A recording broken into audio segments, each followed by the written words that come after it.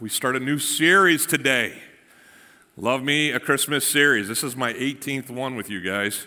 And so this year we're gonna center around some of the more familiar songs of the season. Who loves the Christmas songs? Anybody love the Christmas carols? Thank you.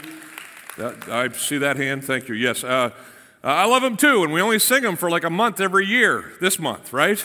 But they're so packed with truth and with inspirational messages, specifically surrounding the birth of Christ, but also surrounding the story of God and us as told throughout the Scriptures. I'm going to touch on that today. But we're going to start this series. We're going to go through 4 different songs, just kind of examine their text and see where they're kind of linked to what the Bible has to say about the truths that these songs are proclaiming.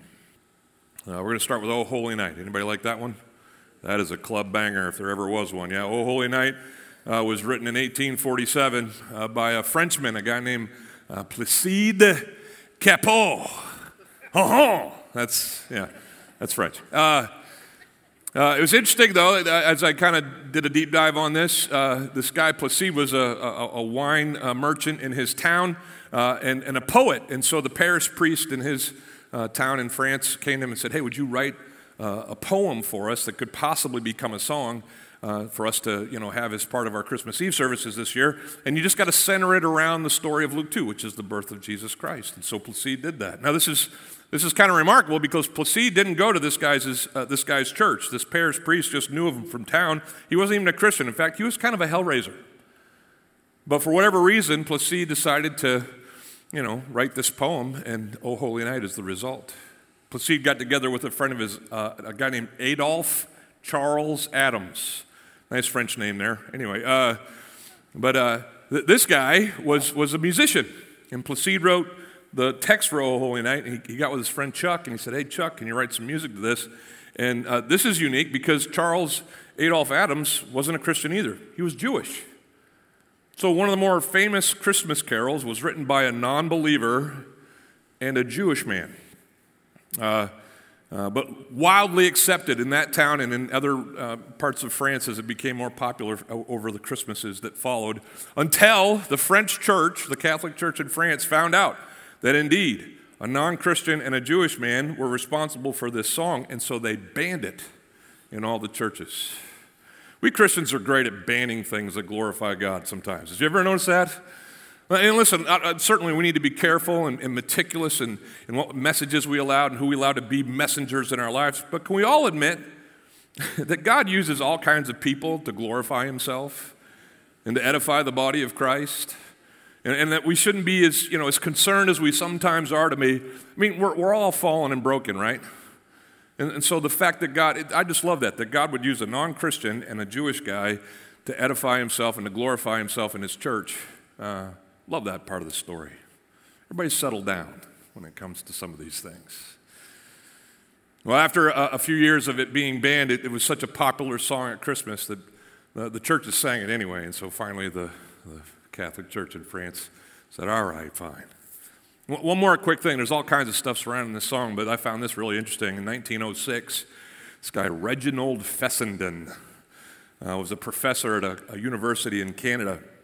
He was one of the early adopters of radio technology. It was just kind of coming around.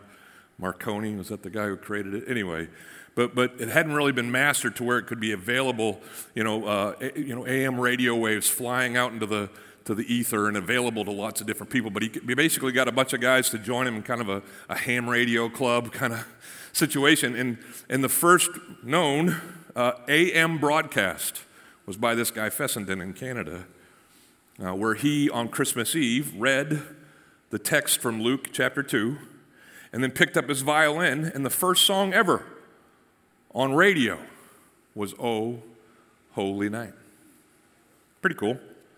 Here to sing this song in a way that only she can is our very talented Darnisha Taylor.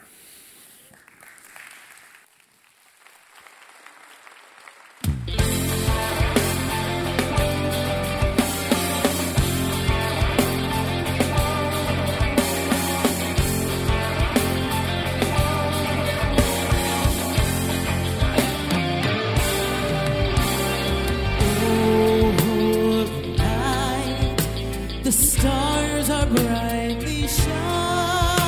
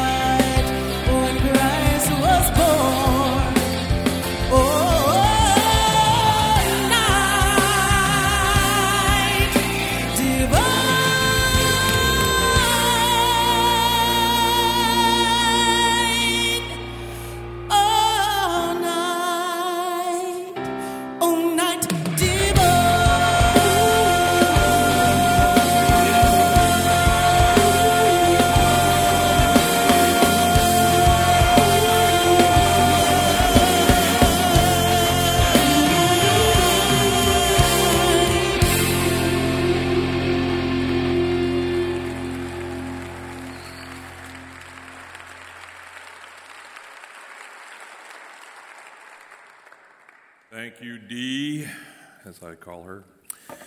We were going to have me sing it, but we thought she might do a little bit better. So, it's entirely fitting. And we are entirely blessed to have so many talented people, and Darnisha is certainly one of them. Did everybody get the words? Did you know them as she was singing them? If you're like me, a lot of times you know like the first few words of a song or even a verse, but then you're like, watermelon, watermelon, watermelon, right? You just kind of hum along. With this song and the other 3 songs that we're going to study this week, or this month, we're going to just kind of take these words. And we're not going to preach the song. It's not inspired, certainly in the way that Scripture is, but it's going to tie us to some of the truths that, as we study in the book of Lamentations today, that are going to remind us of the goodness of our God. It starts like this: "O holy night, the stars are brightly shining," and then it kicks off with its main focus. It's the night of our dear Savior's birth. It's a holy night. Holy means set apart, certainly pure and righteous and elevated, but set apart. It's a different kind of night. We have 365 nights a year, 366 in a leap year. I think that's how it works, right? We have however many years that we live. You do the math. I'm not going to. Certainly, most nights are kind of mundane, normal nights, but there's big ones, right? There's the nights of our childhood where, maybe we went to Disney World for the first time. That was a big night. Or maybe it was later in high school when we had our first date, first kiss. It was our graduations, high school and college. As you get older, the night before you get married, I was pretty sleepless that night, right? Big night. If you're a parent, the nights that your children are born. All 3 of my kids came. They decided to, keep us up. They came pretty late. And in the darkness of those nights, I'll never forget the birth of my children. There's big nights, but I'd submit to you that in the history of our world, there's never been a bigger night than what we just sang about, or what Darnisha just sang about. On this holy night, God, the Father, sends God the Son to live here on earth. And the story of our gospel has its beginning. Now, it's continuing. It began way back, as Travis was telling us, when the first sins occurred. It's when the gospel story begins. But its culmination certainly is tied to the birth of Jesus Christ, right? Like I said, I think it's the biggest night the world has ever seen. Some might argue, no, that night that preceded the morning of Christ's resurrection, that's bigger, Mark, but I would say to you, chicken and the egg. If Jesus isn't born, there's no resurrection. Are you with me? It's like 1A, 1B, both big. But this birth marks a change in everything. It also coincides with the overall message of our Bibles. Even before Jesus is born, the theme of Scripture has been set, and his birth is just emblematic of it. Here's basically how the Bible story unfolds. God created, man messed up, God rescues. That's just how it goes over and over again. From the beginning, when sin entered into the world, it took us away from God, away from his plan, his hope for us. But he didn't leave us there. He rescues over and over again and ultimately brings his best rescue, the Son of God, to earth in this season that we call Christmas. Look at the next line of the song, O Holy Night. It says, "Long lay the world in sin and error pining until he appeared, and the soul felt its worth." Sin and error, Genesis chapter 3. Everything breaks when man says no thanks to God, right? And from there's been this pining. Does everybody understand pining? Yeah, pining is like an anxious anticipation. It goes beyond just like, an eagerness or it's like a desperation, a gotta have it kind of anticipation. I don't know if you've ever gone a long time without food. Some of you may have fasted as part of a spiritual discipline, or maybe you just forgot to eat that morning, that noon time meal, and you got to dinner that night. You eat differently if you haven't eaten for a long time. Everybody understands that, right? It's not for taste anymore. I just got to get this in my face as fast as I can. I'm trying to satisfy or to to relieve the hunger that I've been feeling. That's what Placide was pointing to. Long lay the world in this brokenness that left them hungry. But then Jesus appears and the soul feels its worth. It's not just this physical, calendrical happening. It's a spiritual rescue and restoration. I was thinking about this week. Everybody understands how great a rescue is. Anybody ever been rescued? Anybody ever been like in a situation where you couldn't get yourself out and you needed someone else to help you out and they did? I earlier this past year was called in the middle of the night. My daughter Kai was working at the Outback here on 60, and she was living in St. Pete, so she was coming back across the bridge for all of her shifts until she found another job, which she eventually did and now works in St. Pete. But on those nights where she would come and work like a Friday double, she'd be at an Outback all day, leave late into the night, and head back across the bridge. And on this one particular Friday night, her back passenger tire blew. And she was okay. She got past the Howard Franklin, had to pull off onto the side of 275. But who did she call? This one right here. And, hey, Dad, I'm parked on the side of the road. Can you come? Yep. I'd already taken my sleeping pill. Anybody use those? Yeah. So this was a kind of a foggy experience for me. I did exactly what it says not to do on the bottle. I operated a piece of heavy machinery, and I drove to where my daughter was. And I still remember her sitting on the back bumper of her car. She was in her black, Outback apparel, and she's just kind of, elbow on her knee and chin on her fist, and she was just waiting because the tire wasn't going to get changed except that her dad would come and do it for her. We had a very clear lesson in that moment as to here's how, I've told you this once, but here's how we do this again. In case you're ever like further than 45 minutes from me and you have to do this for yourself, but I still think she's going to call me. She'll be in like Arkansas and give me a call. I don't know. So we all understand rescue. We've all perhaps been in that situation or some other situation. But here's what I think happens a lot of times with us as humans. We don't appreciate rescue. Like my daughter was effusive in her thanks and grateful that her mom and I would get up and drive out there. But I think she kind of banked on the fact that we do that, right? That's what my job is. I'm her dad. There's other situations where that kind of confidence isn't ours. I was another car breakdown. I was in Uganda with a group from this church years ago, and we were just kind of driving along in this van, and it breaks down in the middle of Uganda, like far from any town. It's a different story. No AAA, no cell phone service, no call Dad, he'll come fix. Our driver gets up, pops the hood, and starts talking to our hosts in their language, and we find out it's the belts. We've thrown like 2 belts in this engine. That's not good. You can't just go to Napa and grab some belts. And so they had a brief conversation, and all of a sudden our driver is standing on the side of the road, and he's just waving at motorists coming by. And some guy stops on a motorcycle. And our driver just, saddles up, takes the keys, and drives over the hill. If you've never been in this situation, it's different. I don't know where I am. I don't even know which way to go. I'm with, some Ugandans that we love and trust, but they're the only people we know in this country.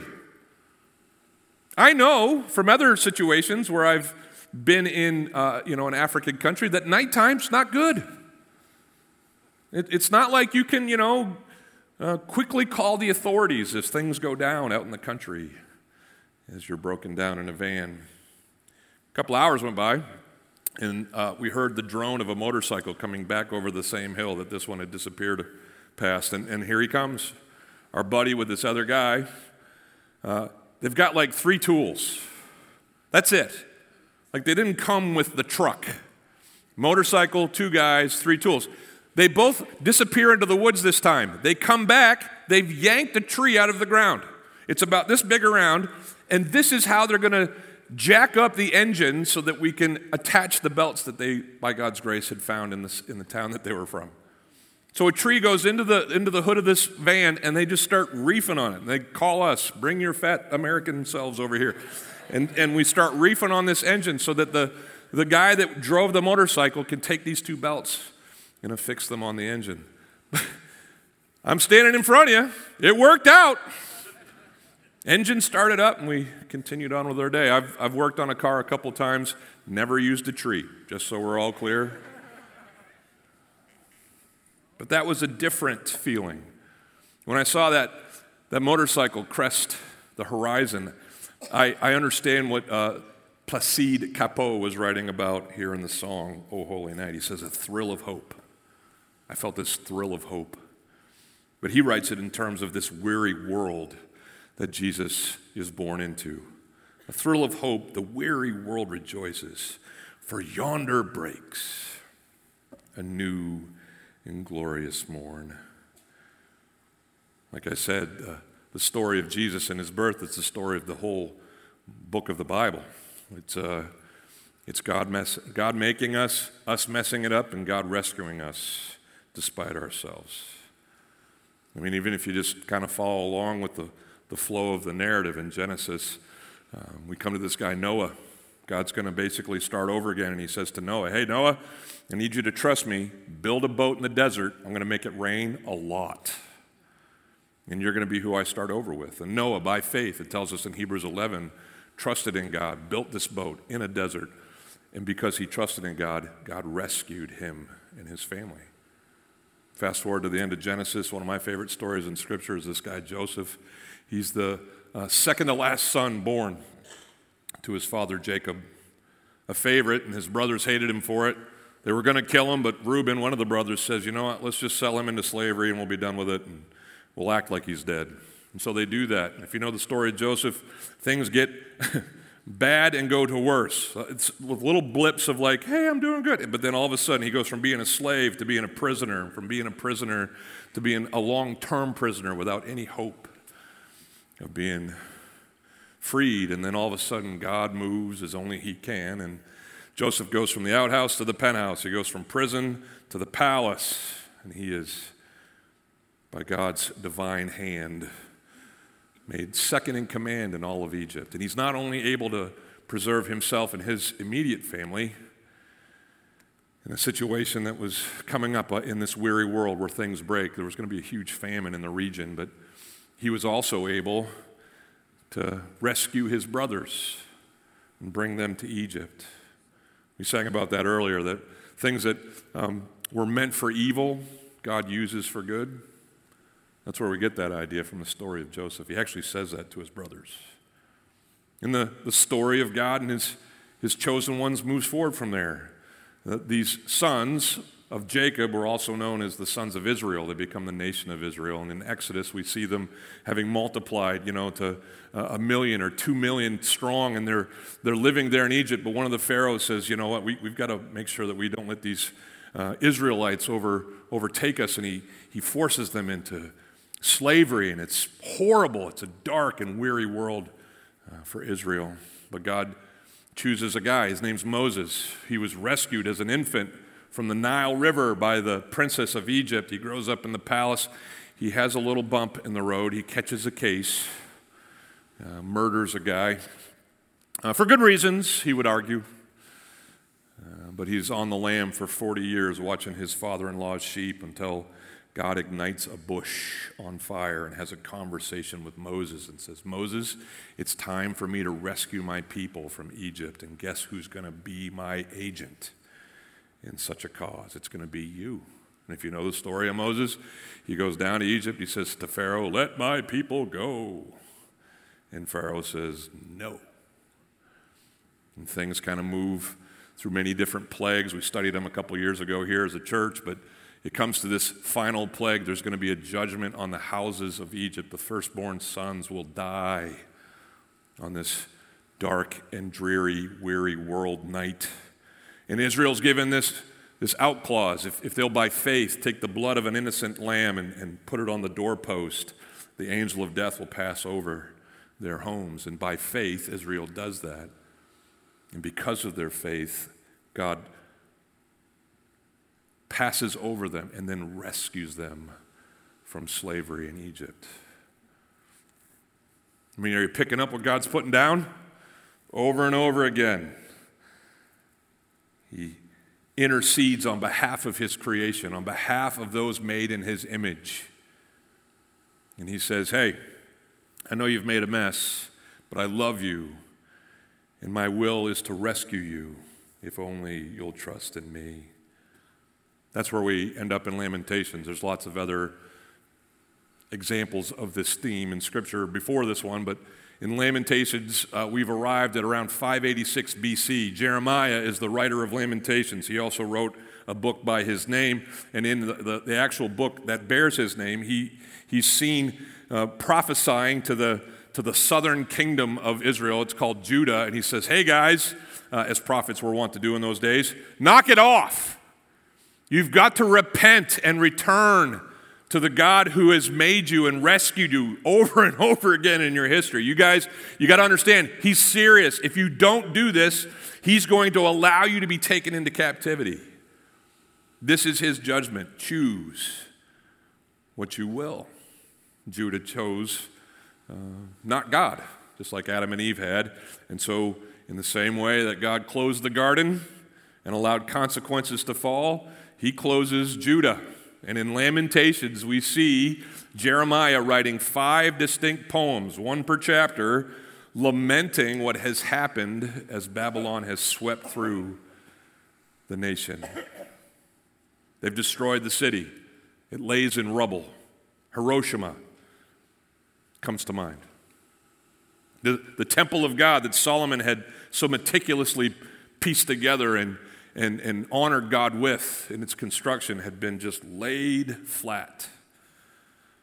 There's no food to eat. The Babylonians have taken the very best of Israeli culture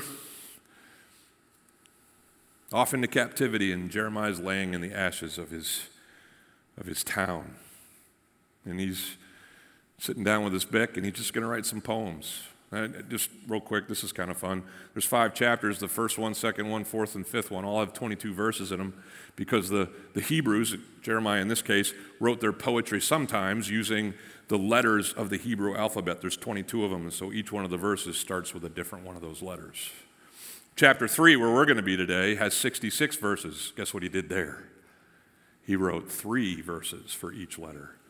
But there are 5 different poems, and the book's called Lamentations. Can you guess kind of the tone of how Jeremiah is writing here?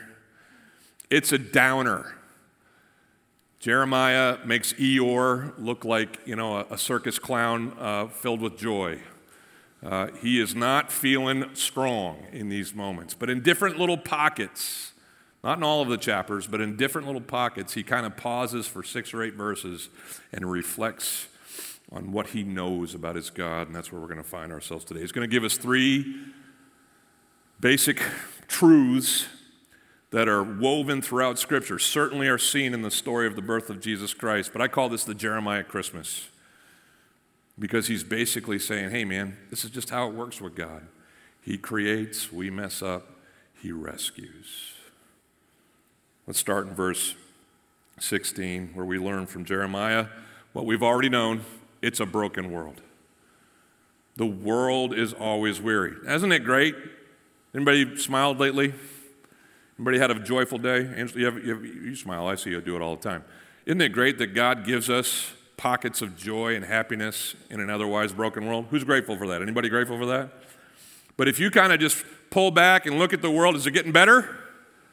No. For all of our advances, to me, it's just kind of staying the same or getting worse. In fact, I would argue that we know more about what's worse about in our world or what's wrong with our world because we have all these other ways of learning about it. We're inundated with just how broken our world has always been. The world is always weary. Here in Jeremiah's time, as he's kind of sitting in the rubble of Jerusalem, he says these things, amongst others. He says, God, who has allowed this judgment to occur, has made my teeth grind on gravel. You know what he's saying? He's saying, things are so bad that my face is in the dirt. There's nothing to eat. Everything's been scorched. The earth has been, just completely laid low. I'm chewing on rocks here. I'm eating gravel. That's how bad things have gotten. He's made me cower in the ashes of my city. The temple in all of Jerusalem has been destroyed. Verse 17, my soul is bereft of peace. I have forgotten what happiness is. Some of us are sitting here and being like, wow, Jeremiah, bummer. But others of us are sitting here and saying, wow, Jeremiah, I know exactly what you mean. Because here's the deal. Sitting in this room, maybe watching online, are people who are in the midst of the darkest dark that this weary world can provide. It's just the hardest season that you've ever gone through. I've got good friends whose high school daughter has just been diagnosed with brain cancer. And they're walking through the steps that they know to do, but there's not a whole lot that they can do except pray and trust that God will heal. I'm talking with spouses who are walking through a separation from the one that they love. And regardless of what got them there, it's just hard. It's dark. You want things to get back together, but it's not in your control to make that happen. I personally am a father of children who have walked away from a faith in Jesus Christ. And I can't tell you the angst that their mother and I feel at times, just longing for them to see the error of their ways. We want God to hurry up. It's hard. There's other things, countless things, that can leave us, as Jeremiah says here, bereft of peace, having forgotten what happiness even looks like. He goes on in verse 18, he says, so I say, my endurance has perished, and so has my hope for the Lord. This is what I call a wah, wah, wah passage. Understandable though, right? He's given his life to warning this country and has hoped for their repentance and return to God, but they've gone too far. And now God's consequence has rested on him and his nation. By the way, Jeremiah, innocent bystander, like he was in the right. Maybe that's some of you right now. You're going through a darkness that's not a darkness of your own making. You're just kind of there. And you feel that same weariness of the world that you live in. Jeremiah has a choice. He can focus on his circumstances, the rubble and the ash, the rocks that his teeth are chewing on. Or, as he does here in this brief break from his lament, he can focus on the hope that he has in God. Because even though the world is always weary, the hope of God is always ours. Verse 21, he says this, but this I call to mind, and therefore I have hope. Something flashes on the screen of his brain. He's like, oh yeah, this God who I've given my life to service of, to this God who has caused or allowed this judgment to land here in Jerusalem, this God that has given me life. I know these things about him. I'm going to focus on these things and let my mind train itself on them. What is the source of his hope? 3 things. The steadfast love of the Lord never ceases.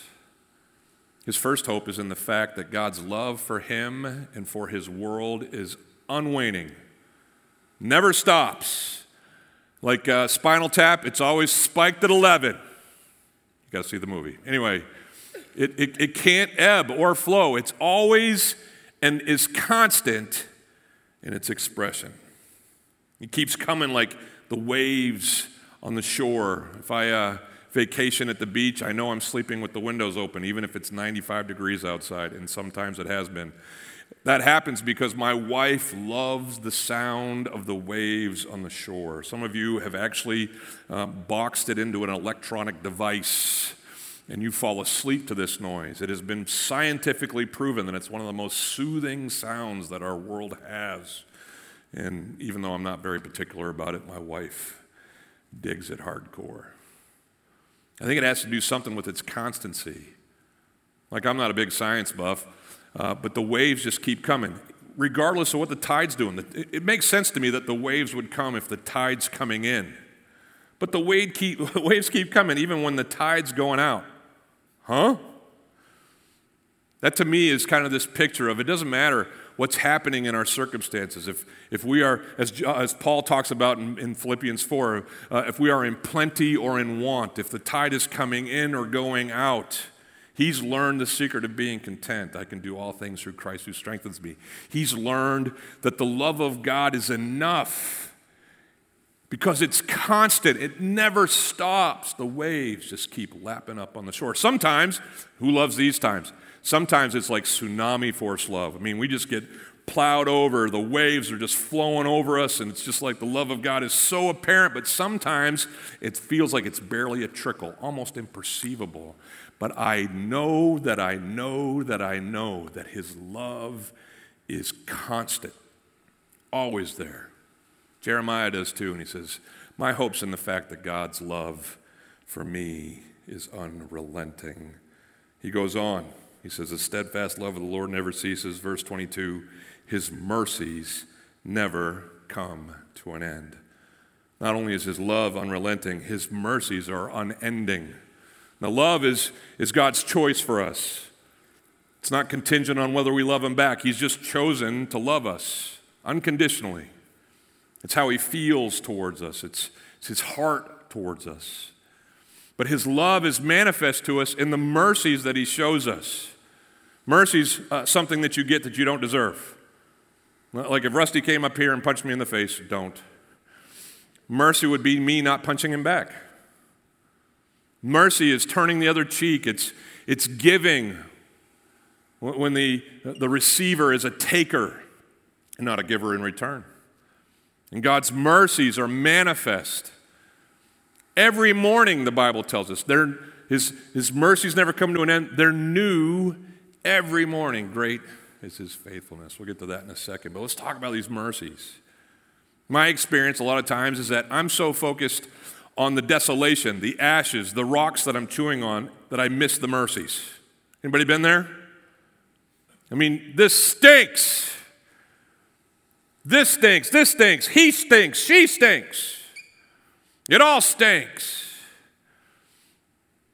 Jeremiah has put lots of words on paper that explain how his situation is as dark as it can be.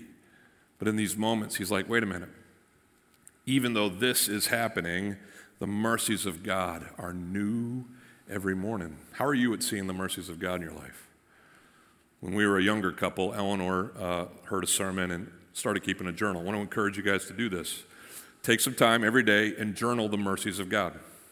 Count your blessings, like the old hymn goes. Because even as everything might be falling apart in your world, there are still the mercies of God present in our lives. And you get to focus on which one you want to focus on. You can focus on the trouble, or you can focus on the mercies. That little catalog of the mercies had some big ones in it where the love of God just blew in like a hurricane, but it had little ones in it. Like I reached into my pocket today and found enough for Wendy's chicken nuggets. And so we went straight to the drive-thru. I was digging in the seats of our minivan on another day, and I found that earring. That morning I had almost thrown the other one out because I'd just given up on ever seeing it again. Little things. We sing songs in church about them. God gives us the breath in our lungs.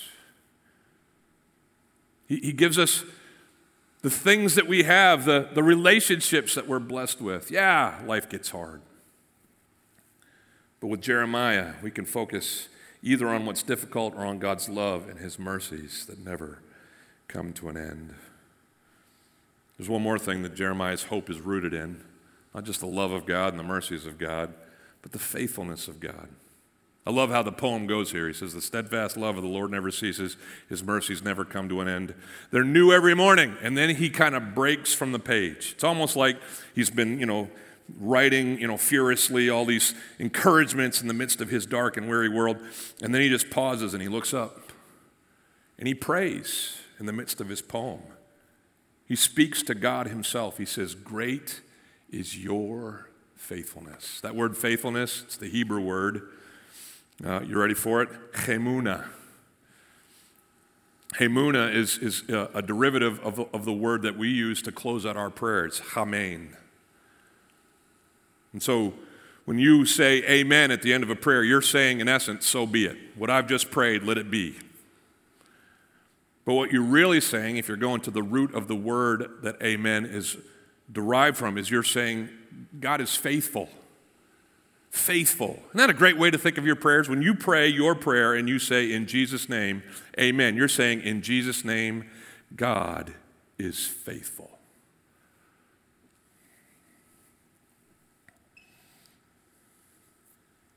God gives us an unrelenting love. He gives us mercies that are new every morning. And He's been faithful, and because He's been faithful, we can bank on Him to be faithful, even as the world crumbles around us. I wonder, as you're pining for rescue in your weary world, do you choose these things? If I had to summarize, as Jeremiah is about to do, I'd summarize it this way. When the world breaks, God is all that we have, and He's all that we need. Look what it says in the song first.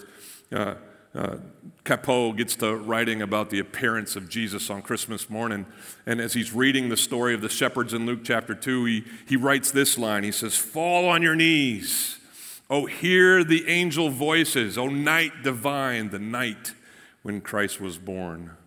You remember that story, right? We talk about it every year around Christmas, where the shepherds are watching their flocks by night. It's the Linus story from the Peanuts Christmas, right?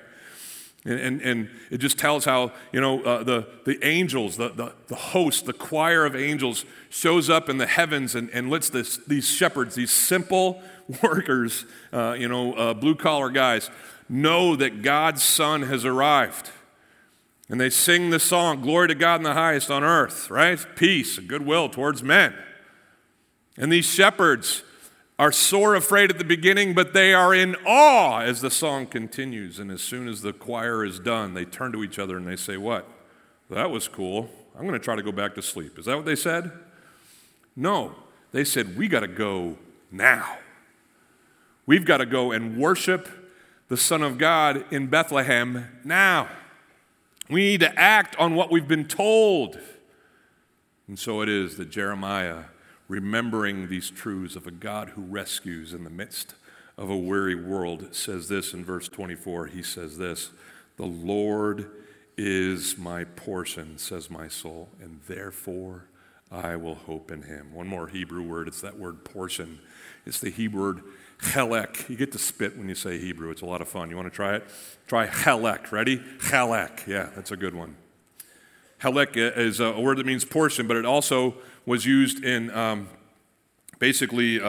land purchases. It would be described, as the tract or the territory that you were buying. If you were going to purchase this land, it would say, okay, the chelek, the territory is marked by this. And what Jeremiah is basically saying is that I get to choose what I stand on in life. I get to choose the territory that I inhabit.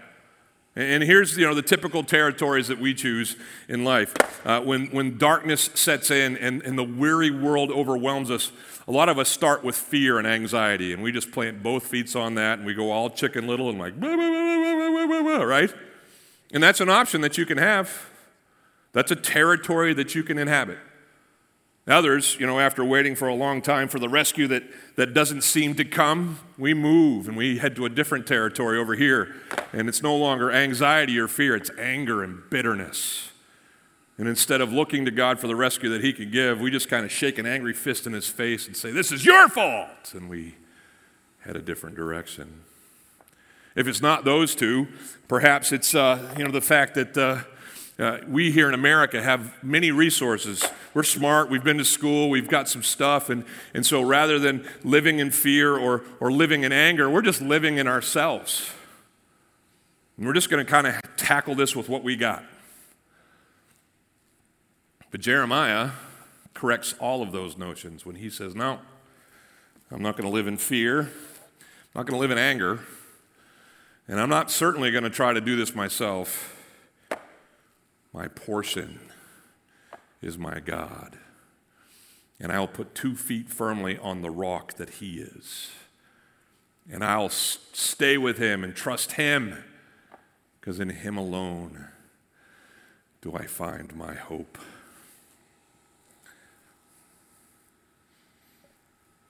The world is always wearied, but the hope of God is always ours. So may you and I understand that God is all that we have and all that we need. I love that phrase, great is your faithfulness. That'd be a great song, wouldn't it? Oh, wait a minute. It is a great song. So we're going to close with that in just a second. We're going to sing it. But here's what I hope for you this week as a result of you hearing this reminder. You know, the whole story of Scripture, including Christmas certainly, but from the very beginning, is that God made us. And unfortunately, we as humans, created in His image, chose Him not. And the mess ensued. The effects of that choice makes this a weary world for us sometimes. But in those moments where that weariness and that darkness sets in, this is our hope, that the God who made us loves us without fail, that the God who loves us casts His mercies upon us. They're new every morning, there if we'll only see them. And because that's true, we can rejoice in His faithfulness, bank on His faithfulness, wait upon the Lord as He renews our strength. That's my prayer for you this morning. Some of you are sitting here, maybe you're online or you're in this room and you're kind of new to the whole Jesus thing, and you're like, wow, this sounds like it's really important in life. It is. If you have not yet met God through Jesus and faith in Him, that's the first step for you. You may have been wondering, how can I make sense of this world? The world's always going to be a hard place to live in, but God created you for Himself, and your sin has separated you from Him, and the only way you can be free from that sin, rescued from the effects of that sin, is to put your faith in Jesus Christ. I pray that you do that this morning. I'll stand over here and wait for you, and if you want to talk about it, I'd love to do that. But many of us sit here, I know you, love you, and you've already made that choice. Here's my encouragement to you. As you walk through this weary world and head into those particularly dark seasons, maybe it's not right now, but it's coming. Maybe it is right now, and you know why you're here this morning. You're here to hear this. God loves you without fail. His mercies never end. They're new every morning. And He is faithful. Will you stand with us as we sing? I'll start us off, but you help me out. Cool? Great is thy faithfulness, O God my Father. There is no shadow of turning with Thee. Thou changest not, Thy compassions, they fail not. As Thou hast been, Thou forever will be. Sing it like you mean it. Great is Thy faithfulness. Great is Thy faithfulness. Morning by morning, new mercies I see. All I have needed, Thy hand hath provided. Great is Thy faithfulness, Lord, unto me. Father, that's the song that we sing that's rooted in the words of Your prophet. At the time that he wrote it, things had not been worse in his life, but his hope was in You, Father. As we walk through this life that You've given us, the dark times are coming, but we thank You that You are a God who rescues, that You've rescued over and over again those that You love. And so we can, by faith, count on Your rescue again. Help us to do that. Help those who are weary in this world, in a season that's been hard for them right now. to be reminded of this truth. Help those who don't know you yet to accept that you are who they are made for, and bring them to saving faith in your Son, Jesus Christ. Help us to leave here singing that song in our hearts. Great is your faithfulness, Lord, unto us. We thank you for it in Jesus' name. Everybody said, amen. God bless you. God is faithful. Have a good week.